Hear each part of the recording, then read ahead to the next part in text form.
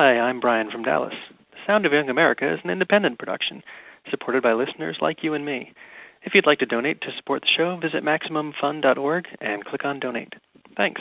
Live on tape from my house in Los Angeles, I'm Jesse Thorne, and this is the Sound of Young America from MaximumFun.org. Radio sweetheart on the airwaves. It's the sound of young America.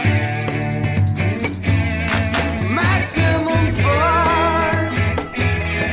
Maximum fun. Maximum fun. It's the Sound of Young America. I'm Jesse Thorne. My guest on the program is Scott McCloud. He's a comics artist whose books include Understanding Comics, Creating Comics, Reinventing Comics, and most recently a compilation of the superhero meta comic, you might say, to some extent, that he published during the 1980s, Zot. His previous books on the subject of comics have become canonical, particularly the first, Understanding Comics, which is universally regarded as the best guide to reading comics as a medium. Scott, welcome to the Sound of Young America. Thanks, Jesse. It's great to have you on the show. I've enjoyed many of your books.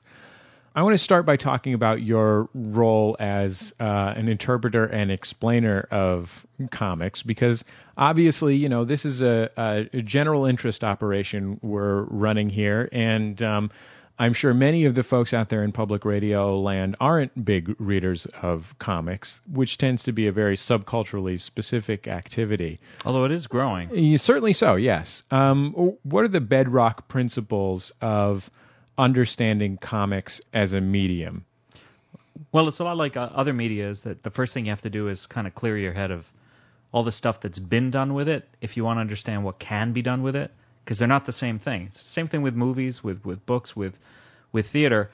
You have this basic idea. In the case of comics, it's this idea of putting one picture after another to tell a story, and it's wide open. You can do anything with that.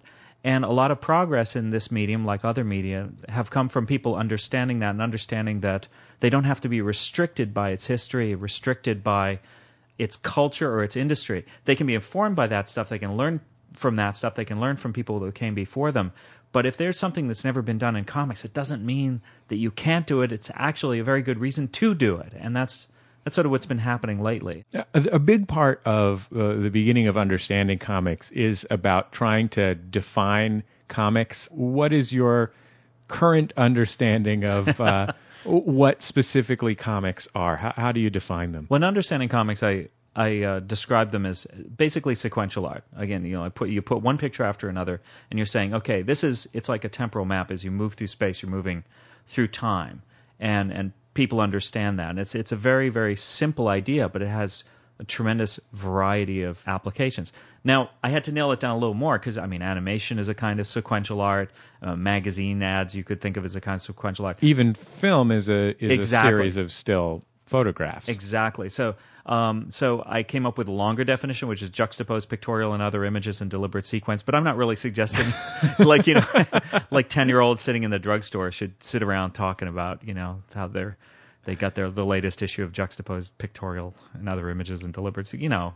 But that helped to sort of narrow it down. But then once I did that, once I unpacked that, I could pack it back up and never mention that again, ever. Because who really cares? Except now on the radio, 15 years later? Right, yeah, exactly. So, but the important thing was that it wasn't so much about trying to, like, put a box around everything. You know, sometimes people look at this business of defining things as like, oh, you want to control it, you want to pin it down, you want to restrict it. It wasn't that so much, because the way I looked at it, we already had this little box around comics, and it was this box of our own expectations. So it's this little tiny colony of all the things that had been done with comics and all these. And when we thought of comics, we thought, oh, well, you know, there's superheroes, there's funny animals, there used to be romance comics, whatever. You know, that was sort of as big as that nation of comics was. And when I did the definition, it wasn't so much to say, oh, you know what? Maybe we should say that the Family Circus or the Far Side, well, that's kind of different. That doesn't count as comics in my definition. I wasn't interested in what I might slice off. What I was interested in was drawing this big, gigantic box and say, oh, look, everything we've ever done It's just this tiny little cluster in this gigantic box of possibilities. That was the point. No, let's talk a little bit about those possibilities. When you're talking about this sequential art arranged in space, which is essentially what comics are, what are the strengths of that as a medium relative to, the printed word or film, which are sort of the two other closest forms, probably? Well, it's interesting comparing it to those two in particular because comics sits between them in an interesting way. In film, it's what you might call a lean back medium. The audience gets to just lean back and let it kind of wash over them. And it can be challenging intellectually, it can be challenging aesthetically, but essentially you are counting on the makers of that work to give you everything. And what you bring back to it is just your understanding and your reactions. But they're going to tell that story, photon by photon and sound wave by sound wave. They're giving you everything. In prose, it's just the reverse. You're being given very little in terms of the actual channel that information is coming down. In comics, it's a little of both, but what happens is you have this great rhythm where the artist and writer, they're giving you something to see and experience within the panel, and then they expect you to come back again and again in this call and response rhythm by imagining what's between the panels and bringing your understanding to stitching these moments together. So it's a really nice blending of those two. One of the interesting things that you bring up in understanding comics about the aesthetics of comics that I don't think I had thought about before was the ways in which aesthetic abstraction and the levels of aesthetic abstraction help us understand the content of a comic. Tell me a little bit about why things are abstracted in comics besides the fact that it's a lot of work to do photorealistic drawings, relatively speaking. What effect that has? Well, when we hear the word abstraction, what we imagine is something that's abstracted from what the eye sees. So, in other words, resemblance kind of decays until you wind up with just lines and colors and shapes. So when we talk about abstract art, for instance, you might be talking about something like Jackson Pollock or Mondrian or something. But what's interesting is you can abstract from the real world in a couple of different ways. Because you can abstract away from resemblance and away from any kind of meaning until it's just colors and shapes. But you can also abstract away from what the eye sees and still retain what the mind understands. And that's what happens with cartooning, is the more cartoony an image gets, like the image of a face can be reduced all the way down to a circle, a couple of dots, and a line. What you're looking at there, it doesn't look like any face that ever existed. That thing is completely crazy. It's completely abstracted from a real face. And yet we understand it to be a face just as clearly, if not more clearly, than we do like a photograph of a face. So what's happening there is it's what I call iconic abstraction, is you're abstracting only from resemblance but not from meaning. And you follow that line all the way, and you kind of you cross the river into words, because that's what words are, right? There's something that no longer looks anything like what they describe, and yet we still understand it just as well. So that's like one axis. So you're like, if you imagine a photograph at the lower left-hand corner going all the way out to cartooning and words on the lower right-hand corner, that's one line of abstraction. But you can also go in that other line, which goes up to the picture plane, to real abstraction, to things like, abstract art. And think of that as sort of the top of this little pyramid. Within that big triangle, that's virtually every form of visual communication is right within that triangle. You draw yourself in understanding comics and the series very simply and abstractly. Why did you make that choice? Well, I thought that it was really useful because then the reader is bringing a lot of themselves into the character. This is one of the things I found with cartoon characters, and you can see with things like The Simpsons, is you kind of invest a lot of identity into those characters. You don't look at them as the other so much, the way that you do like a highly rendered character. You're going to be looking at that character the way you would look at somebody else. You have this sense of separation. With a really simple form, simple cartoon forms, you tend to kind of step into that character. And so I become just a voice inside your head conveying this information when I'm in that very simple form. If I draw myself in a really photographic way, I think a lot of people would have been distracted, not so much listen to the ideas as been distracted by this person, like sort of wondering, who is this person that's telling me this thing? Let's give people sort of a primer on the ways that the space between panels tell a story in a comic. That's something that doesn't exist in film or in books in the same way.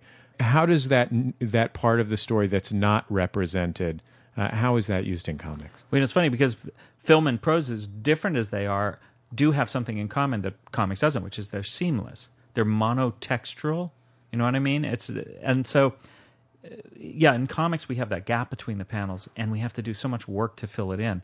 One of the things that does is even though comics is just a visual medium, it's just a static visual medium. It doesn't make sound, there's no smells or sounds or taste or touch.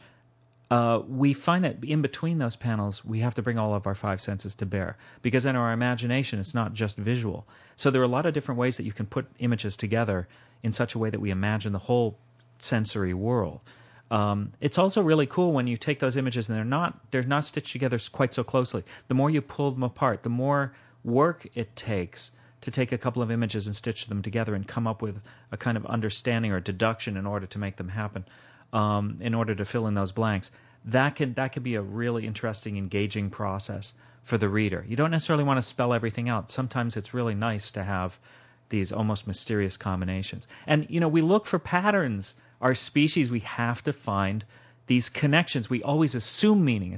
Meaning is kind of the default assumption. So even if you have a couple of pictures that have almost nothing to do with each other, even if you just grab them at random out of a magazine and they really do have nothing to do with each other, your audience is going to try to find that meaning. They're going to assume meaning. What about the parts of a comic that aren't actually representational? The visual parts, things like stink lines. Yeah. For example. What's the role that they play? Well, those are really cool because they're halfway between a picture and a symbol, right? The stink lines are one. The one I always use is like the sweat beads. You can draw a face that's sweating, and you can have a little cartoon symbol of sweat like running down somebody's cheek. Well, okay, that's a picture of a sweat bead. But how about these things that are like flying off their heads? Is that still a picture? Exactly. We're not so much saying that those things are literally flying off the head. What we're saying is this thing that used to be a picture is becoming a symbol. It's becoming a word. And what's really cool about that is that's exactly how we got words in the first place.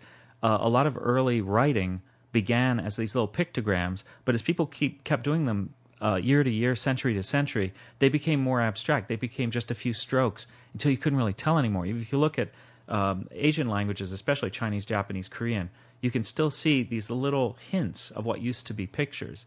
And it's cool seeing them evolve. And it's cool, too, seeing them evolve in different cultures.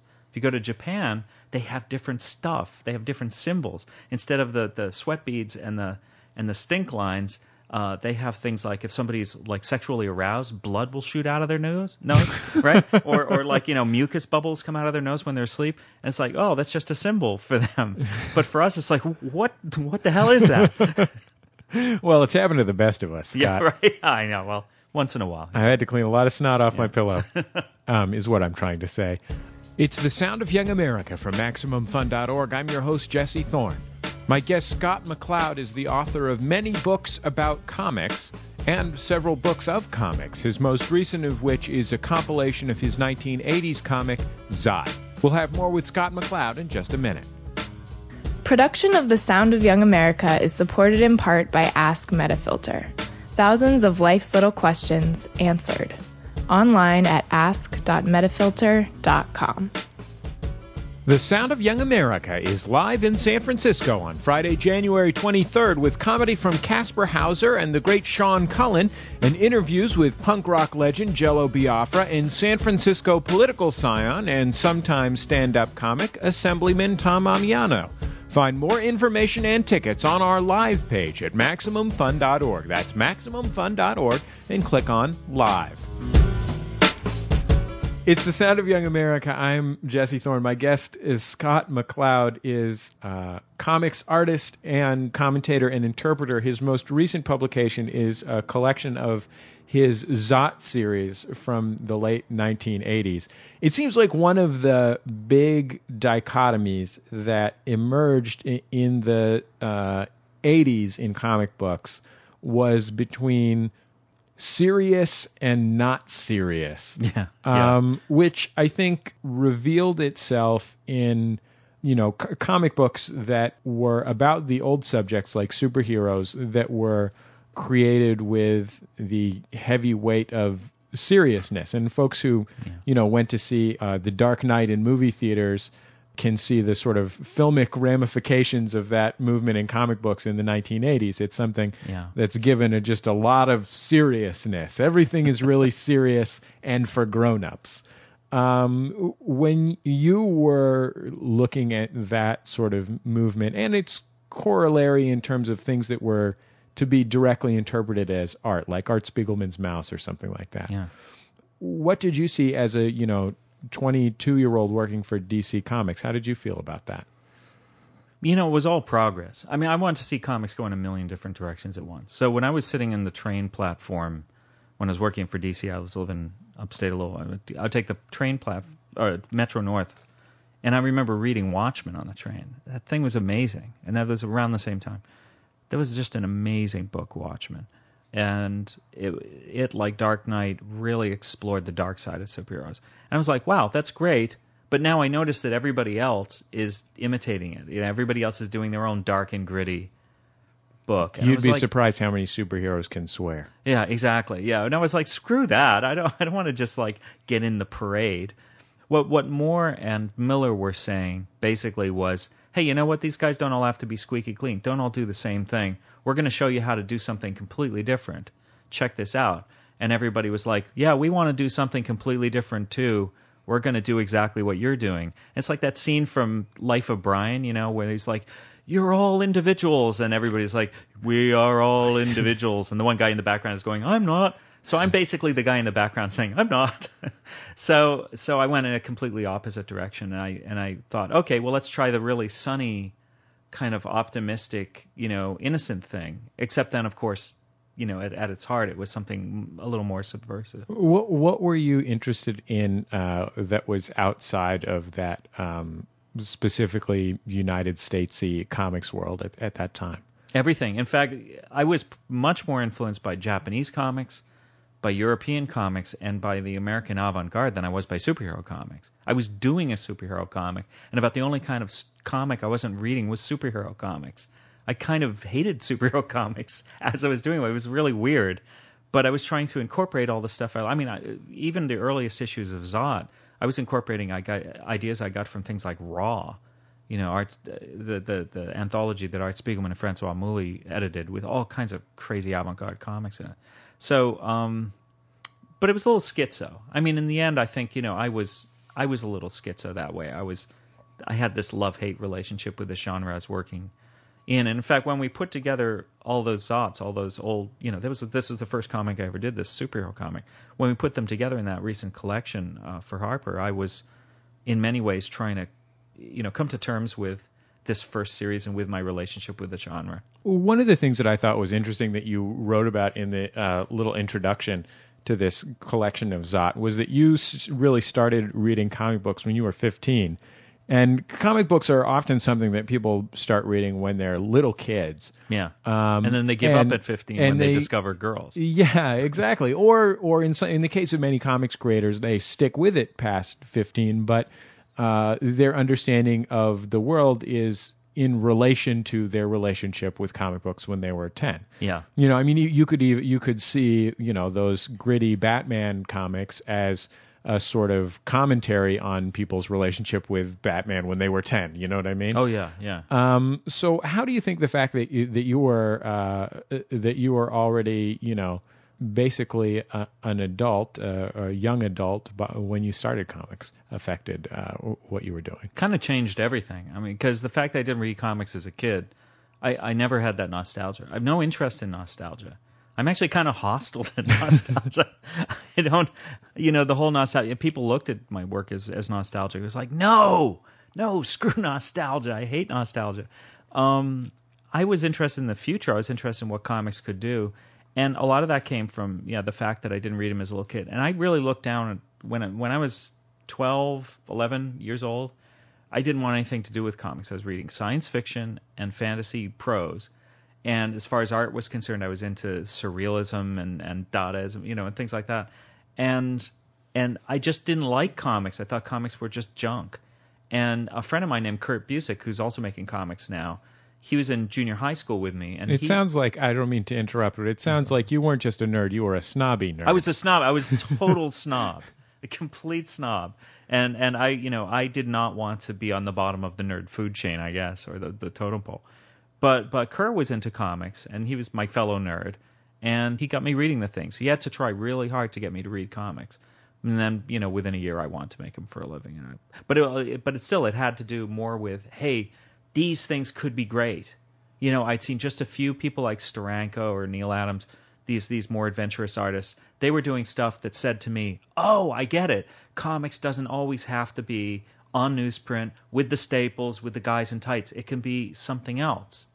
And that's something else is what I've been chasing now for the last 25 years. You got a job at DC Comics in the production department right out of college. Yeah.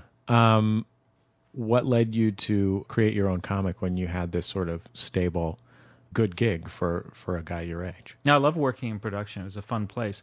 We just sat around, listened to music, and I would correct, word balloons and do corrections, things like this, white out the little places where the lines went over the border. And I had this idea before that. When I was in college, I thought, I'm going to go on and I was going to write and draw my own comic. I'm going to be my own person. I'm going to create a little empire, whatever. And then I got to DC, and everybody was like, oh, that's not how it works. What you do is for 3 years you work in production, and then maybe you'll get a job assisting a letterer, and then maybe you get to letter your own work, and then another 5 years maybe you get to ink backgrounds, and then another 5 years maybe you can ink, and then eventually maybe you can pencil. And I was like, oh, well, that doesn't sound very exciting, but if that's the way it's done. And then what happened was my father died. And I had one of those kind of life-changing moments where suddenly I realized that I didn't want to wait. And I started working on a proposal for my own comic. And a little while later I had it. It was about 100 pages of material. I just worked like crazy. And I sent it out to some publishers, got the job, never looked back. Was the story of Zot the story that had been burning inside your soul since you discovered the medium, or was it what happened to be around when you decided to do something with yourself? I'll pick B. It was the thing on the top of the pile. It really was. It was comics for me was the point, not the character. So it was the thing at that point where I decided I have to make comics now. That was the point at which I was staring at this one particular idea. I liked that one the best of the ideas I had at the time. But it could have almost been anything. That's what came down the gumball chute. It seems like you were very self-conscious about all these different choices you had to make in creating a comic. Yeah. What were the choices that you knew you were making right from when you wrote that proposal?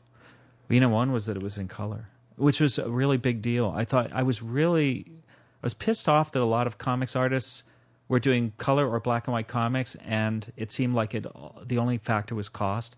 Do I have enough money for color? Oh, wow, I hope I'll have money for color someday, so I'll do it in black and white. It's like, no! Color and black and white are different. If you're making a color comic, you create it for color. You actually design the thing for color. So I was looking at people like Hergé, and Kirby and people like that. But if you're designing for black and white, then you design for black and white now. And for when it came back as black and white, I was looking at a lot of manga. I was looking at people like Tezuka who were doing this really fantastic stuff in black. So that was one of the decisions. And then the other decision was, okay, I'm working within a genre. I'm working within certain expectations. Let's see if I can play with those and subvert those. And because of that, because everything was a decision, because I couldn't really rely on my instinct, I'm not as an intuitive artist as some people, stuff could look a little stiff. And that's still one of the things that I'm dealing with. I'm one of those artists. I'm one of the artists who has to map everything out. It's always calculating. And that can drain some of the life out of you. You have to find ways out of that. The work inside is really aesthetically bold, though, if you don't mind my saying, especially considering the context of, 1988 or whatever year it was when you were creating it, 1987. You mentioned the influence of manga, which is Japanese comics, which today are one of the best performing parts of the whole book industry. Yeah. I know, it's so weird. Thanks, and sort of secretly. I didn't realize this until I worked in a bookstore when I was in college, but this is something that's going on sort of under the radar and largely to teenage girls. Yep. Which is, an audience that the comic book industry had written off pretty squarely in 1988. But there are these aesthetic cues that you're picking up from manga that are really wild. I mean, talk about stink lines. Tell me about what were the things that you were doing graphically in this black and white format. Well, there were like 10 different techniques that I was picking up for manga. But what was interesting is later on I realized they all contributed to the same thing, which is all of these techniques had a way of making you feel like you were part of the story. So, for instance, we had a different way of doing motion. In the States, we would have, let's say, Superman's like flying over a building. Okay, we have a drawing. Here's a building. Here's Superman, right? We just draw them both very literally. Then we'd have these lines behind Superman saying, you see, we're showing you which way he went. these little trails behind him, these little lines. And that was, in the hands of a good artist, that could be kind of exciting. Kirby would make that look good. But in Japan, what they would do is they'd say, well, do we want to watch Superman fly, or do we want to fly alongside Superman? They thought, let's fly alongside Superman. Let's feel like we're flying, because that's more interesting than just watching some guy fly, right? So what they would do is they would draw the character who's flying, or the character on the motorcycle, or the character on the horse. They would just draw them straight. And then the entire world would be this blurred streak behind them. Because what they're saying is, you're the guy on the horse, you're the guy on the motorcycle, you're the guy in the car, you're the guy who's flying. The entire world is rushing by you at 150 miles per hour. And that's really cool. But that makes you feel like you're participating. So whether it was that, or it was all of these emotional, expressionistic effects, or it was these silent sequences where you just see pieces of a scene or whatever, all of these techniques, they contributed to the exact same sensation, which is, I'm not watching a story, I'm in the story. And I don't think it's a coincidence that Japanese comics were outselling American comics by like 40-1 at that point. Let's talk for a second about who we're identifying with, though, here, because something that surprised me when I started reading the book was that the story is told not from the perspective of the superhero, but from the perspective of the superhero's sort of awkward teenage pseudo-girlfriend. Yeah. Which is a very, very specific choice. It's a lot different from people identifying with Peter Parker, who was nerdy, but then he became super strong, or basically any other superhero who was nerdy and then became super strong. Why did you make that choice? I like the idea of grounding the thing. I was interested in the mechanics of escapism, and I thought one of the most important things for escapism, it has to be tethered to the ground. It can't just float away into this fantasy sphere. You have to have it tied to something real and familiar in order for it to work. And so tying it to the experiences of somebody who is more easily identified with, that made more sense to me. Also, Zot was primarily about this idea of two worlds. Zot's world was this utopian world where everything kind of went right, where it was like our world, except all the bad stuff was taken out. So we have this utopian world being contrasted with our world, the world we're in. So in a lot of ways, the whole series is just a critique of the Earth that we were born into, and this idea that we didn't get a choice. We were born into this one, this world of broken dreams or whatever. So I was able to contrast the two worlds by contrasting the two characters, but it made more sense for us to see the story through the eyes of the person who lived on the world that we do. Let's talk about broken dreams for a second. I was just. Are we moving on to webcomics? Or? Yeah, exactly. Sure. Very, very much. So I was just, as I was preparing for this, reading an interview you did with our buddies at the Onion AV Club in I think it was 2000. I think it was Tasha Robinson you talked to, and you were you basically laid out what you thought the future of web media was, which was that as of 2000, there were two ways to make money. One was to give something away for free and sell the eyeballs. The other was to sell something that was physical. Yeah. Atoms and eyeballs. Yeah. Exactly. And what you were hoping for, and what a lot of Reinventing Comics was about, was a way for money to come from something incorporeal. Yeah. And your idea of how that would probably happen was micropayments, small, 25 cents at a time. You compared it to putting quarters in a jukebox to pay for things. Yeah, essentially. Or even, $1 or $2 at a time. This is now almost 10 years since then. Mm-hmm. And you can buy a song on iTunes for 99 cents, but they'd rather you didn't. Yeah, I know. Yeah. Yeah, it's kind of sucky. I mean, so people sometimes say, hey, we've got iTunes now. Isn't that what you wanted? And it's like, well, I use iTunes. Yeah, I like giving money for music. I wish it was going all to the artist. And I wish it was 50 cents or 25 cents. It should be 25 cents. But I think the structural issues with iTunes remain the same ones, which is that, I'm sure when iTunes processes a 99-cent sale, they have to give, 35 cents to the credit card company or something like that. Yeah, I think their cut's a little better. It's not quite as inefficient as that. But the reason that I like the idea of a micropayments provider, the reason I liked an idea of a web currency, basically, was I like the idea of... Like flues. Yeah, well, yeah. There were a lot of attempts. Well, basically... Beans. Well, there were a lot of crappy attempts. Right. And when these guys called BitPass in 2003 came along, I thought, this one might work. And I hitched up with them, and we failed, basically. But I thought, and I still think to a degree, is if there's going to be any kind of commerce for bits rather than atoms and eyeballs, because right now it is still mostly atoms and eyeballs, then first of all, the price ought to be low, because you're cutting out this army of middlemen. Consumers shouldn't be paying a lot of money for this stuff, and also they always have the option going elsewhere. So that's number one. Price ought to be low, and it ought to be incredibly easy. But most of all, it shouldn't be one big fat vendor. I didn't want anyone to have the bottleneck. That's the problem with the iTunes model. It's just like, hey, this is great. Now all music will be under the thumb of one entity. It's like, no, this doesn't make me happy. So the world as we have it right now, it's still atoms and bits. It's still atoms and eyeballs for the most part.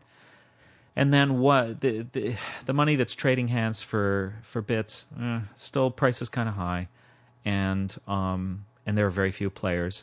So yeah, I failed, but I don't know. It's still young. Do you still feel optimistic for the chances of comics divorced from paper?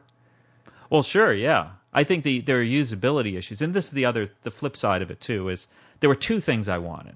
One of them was I wanted to see this commerce of bits, and the other one was I wanted to see these new design models for comics on the web. Right now, it's mostly comic strips. Those seem to work particularly well for the web as it is right now.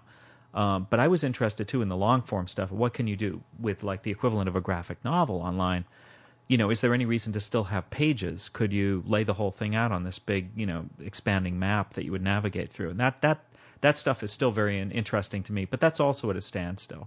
So basically, I think I more or less fell on my face as far as the early phase of this. I wasn't able to bring about either of those revolutions. But 1993 is when things really got rolling. That was when the first graphical web browsers came out. That was 15 years ago. My daughter is older than the web, as we know it anyway, and so I'm still pretty optimistic. The whole thing's still so new. Do you still feel like a revolutionary? No, I feel like an outlier. That is, a lot of the things that I want are still actually kind of radical. And so I guess in that respect I am, but I've always been fairly quiet. I wound up in various flame wars, but I wasn't usually the one with the match. I was just the one getting burned.